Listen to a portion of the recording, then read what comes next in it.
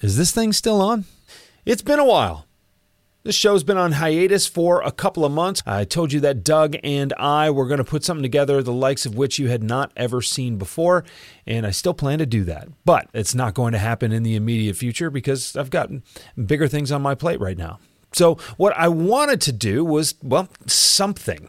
And Doug and I started talking, and he said, hey, remember the Deeper Thought podcast you did a couple of years ago? Doug and I decided that we could go through some of those episodes. Over the next several weeks, several months, you're going to get access to what you previously weren't able to. Hopefully, this little provocation will help you sell something that you haven't sold before. And stay tuned for these episodes as they drop week over week. I think you're going to take something away from them. I know you're going to be entertained by them. And I can't wait to talk to you again real soon. Today, I'm going to outline a principle that is going to fundamentally alter the way you think about your prospecting. My name's Jeff Bajorek, and my career in sales has been a hell of a ride. And I want to bring you along with me. If you prefer to sell things at a premium, if you never want to win a deal on price, rethink the way you sell. My name's Jeff Bajorek. I'm the host of the show, and I'm here to help you rethink the way you sell. Prospecting is all about being someone worth talking to with something worth talking about. Period, end. That is the litmus test. If you don't have something worth talking about, you are not going to establish yourself as someone worth talking to. That relates to your product, it relates to your service, your solution, it relates to their problems, all of these things. And you're probably taking the wrong approach. Now, today, this is going to be a little bit more conceptual. In the coming episodes, I'm going to go into great detail about the things that you should be talking about, the questions you should be asking, the content you should be sharing.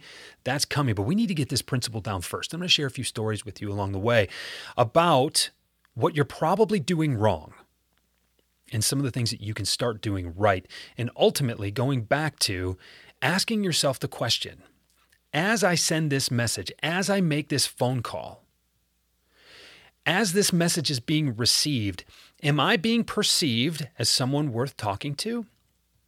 Or am I being perceived as someone worth ignoring? You have to answer that question for yourself with every possible outreach interaction. And if you don't like the answer you're getting, do something different. So a couple of ways that people go astray with this, right? A lot of people go and they try to make friends with their prospects. I'm going to reach out. I'm going to invite them to this event. We're going to have fun. I'm going to get them out of the office. Maybe we'll have a couple of drinks and some dinner and they'll lighten up. I'll lighten up. We'll be relaxed and, we'll be able to trade information. You're looking to try to create this state of vulnerability between the two of you. It's not that you aren't willing to be vulnerable as well. And hopefully that connection will lead to them thinking highly enough of you to ultimately do business with you. Okay, this is how business was done a long time ago. And now because of rules and regulations and things, it's less and less available, but also the constraints on the executive's time are different now. People want to spend more time with their families. They want to spend less time out. And quite frankly, a lot of the people that you want to call on can afford those experiences for themselves. So now it's really just a boondoggle. And quite frankly, the ethics around that are a little different than they were before. You can still get away with it in a lot of places, and I'm not here to criticize it, but we have to call a thing a thing. You have to justify the time spent. And a nice dinner or around a golf someplace isn't always the way to do that. But I want to get back to this fundamental here of let me try to make friends with my customers first. First of all, have you ever thought about how difficult it is and how awkward it is to do business with your friends? I've done business with my friends. It makes the holidays a little different. It's not always bad. And, most times you can be adult enough or mature enough to handle it like some adults and you get by it. It's fine, but it's not perfect. So I don't know why you'd want to create that situation on purpose. But fundamentally, let me be clear about this. Your prospects are not looking for new friends. And why are you looking for new friends? I know you want to grow your business, but this is not the way to do it. If you want to do business with someone, there should be a business reason that you're doing things with them. that you're talking to them at all. And look, I've had a lot of business relationships that turn into friendly relationships. It's great. Sometimes that is a logical outcome, and I recommend it if it's there. But let's not be so silly as to think that if we're friends with someone, then they'll do business with us. That is so far from optimal that I don't know why you would set your sights on that.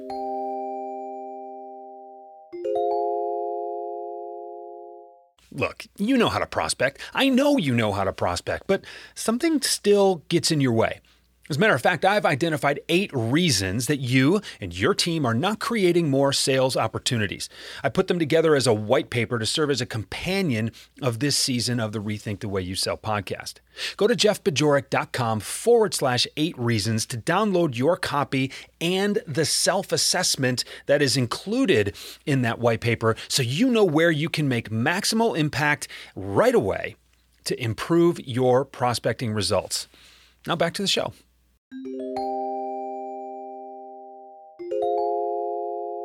Here's a little aside too, and I don't know if you've noticed this, but there are so many people out there trying not to be salesy, and that's where this approach comes from, right? Like, no, I don't want to sell you anything. I just want to show you a good time. I just want to hang out, and maybe if there's a way that we can do business together, then all right, well, we'll explore that when the time comes, right? So in an effort to not be salesy, you're going to lie to someone about your intentions, either implied or otherwise. And then you're going to turn around, and after that non-salesy proposition, you're going to turn around and try to sell them something. Where's your integrity there? Like, look, be direct about why you're reaching out to someone. Let them know, hey, I think I can help you. Here's why. That's how you start an integrated relationship. That's how you start a relationship you can be proud of. That's how you know that people are talking to you for the right reasons. What reasons are you giving them to talk to you? Or are you just bringing donuts and you think that's going to win their favor? Bring value. Don't bring donuts. Bring insights. Bring expertise. Remember, when you're selling something to someone, the chances are they buy a solution like yours every few years. You sell solutions like yours every day, or at least you work on selling your solution every day. You have expertise, you have insights, you have experience, you have wherewithal that they don't have as it relates to making these kinds of decisions. Share some. More importantly, don't just share insights, ask them questions about the insights that they need to learn. Another overarching principle, or overarching, depends on where you grew up, I guess, is that you have to create tension in the process before you even get the meeting. Now, I talk a lot about tension. It's the group of emotions that are necessary to make any sale happen. You need to create tension throughout the sales process. You need to create tension to start the sales process. What intriguing, provocative reason have you given them to make them give you their time? Have you thought about that? Why not? You need to sell the meeting first. You need to give them a reason to talk to you, to give you their time, to trade their time. So what is the value that you're offering to ask for that time? Anthony Iannarino talks about this, and I steal his language because he encourages me and other people to steal his language. He says, look, when someone's saying it better than you are, like, use that language. If it's working, use it and make it your own, of course. But, nothing is new. And aside from blatant intellectual property theft, which is not cool, if someone has a way of saying something, then say it right. And then bring them on your podcast so they can say it too. So Anthony Iannarino is coming on in the next episode, actually. And we're going to talk about this idea of being one up. I'm going to talk about this idea of, sharing your insights and being a valuable person in someone's network, and that those insights are worth trading time for. That's a very important concept. The episode after that, I'm having Sam McKenna on, and Sam's trademark, I don't know if it's actually trademark, but her calling card anyway is Show Me You Know Me. So there's a way to reach out and demonstrate that you're someone worth talking to, because you've done enough research to know that your expertise is not only valuable, it's specific, it's poignant even. These are the things that you need to do from the word go. And people miss this. They know you have to create tension. They know you have to find pain. They know you have to do all these things in the discovery process. And then you can take those pain points and that insight and you can turn it into a fancy presentation. My question is, what are you waiting for? You need to use those same tactics, at least that same mindset, to get the first meeting, let alone doing deeper discovery, let alone making an appropriate recommendation, let alone setting goals for what is possible with your solution and nobody else's. So all of this wraps back up into this concept of being someone worth talking to and having something worth talking about. And the way you become known as someone worth talking to is by having a lot of things worth talking about.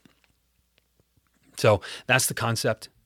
I want you to think about that. I want you to hang with me for the next couple of episodes. I'm going to have Anthony on. I'm going to have Samantha on. We're going to talk in the very next couple of a couple of days here, and use that litmus test for yourself. Ask yourself with every outreach, does this make me more worth talking to? Does this increase or enhance my reputation as someone worth talking to? Or does it erode it? That's what you need to be thinking about. And if you start applying that litmus test, you might be a little upset at the results you're getting right now. There's your cue to get better. And if you need a little help getting better, reach out to me. This is what I do, right? This is how I help teams like yours. This is how I help salespeople like you. Let's talk about this. If there's a way that we can work together on a project with you or your team, then great. I love doing that. I do it for a living. That's why I love doing it. And actually, I love doing it. That's why I do it for a living. But even if it doesn't make sense for us to do that, I can help you get on the right track, and you'll walk away from the meeting with value for the time that you gave me. Thanks for being here. I look forward to bringing the next set of episodes for this season to you. It's going to make a huge impact. They are going to make a huge impact on the way you look at prospecting. It's going to make it easier for you to do the work of prospecting. You're going to create more deals that are going to close more often, and you can thank me for it. I'll talk to you soon. Rethink the Way You Sell is a Pod About It production. It's mixed and edited by Doug Branson, with music by Blue Dot Sessions and Doug Branson. This podcast is masterminded by Jeff Bajorek.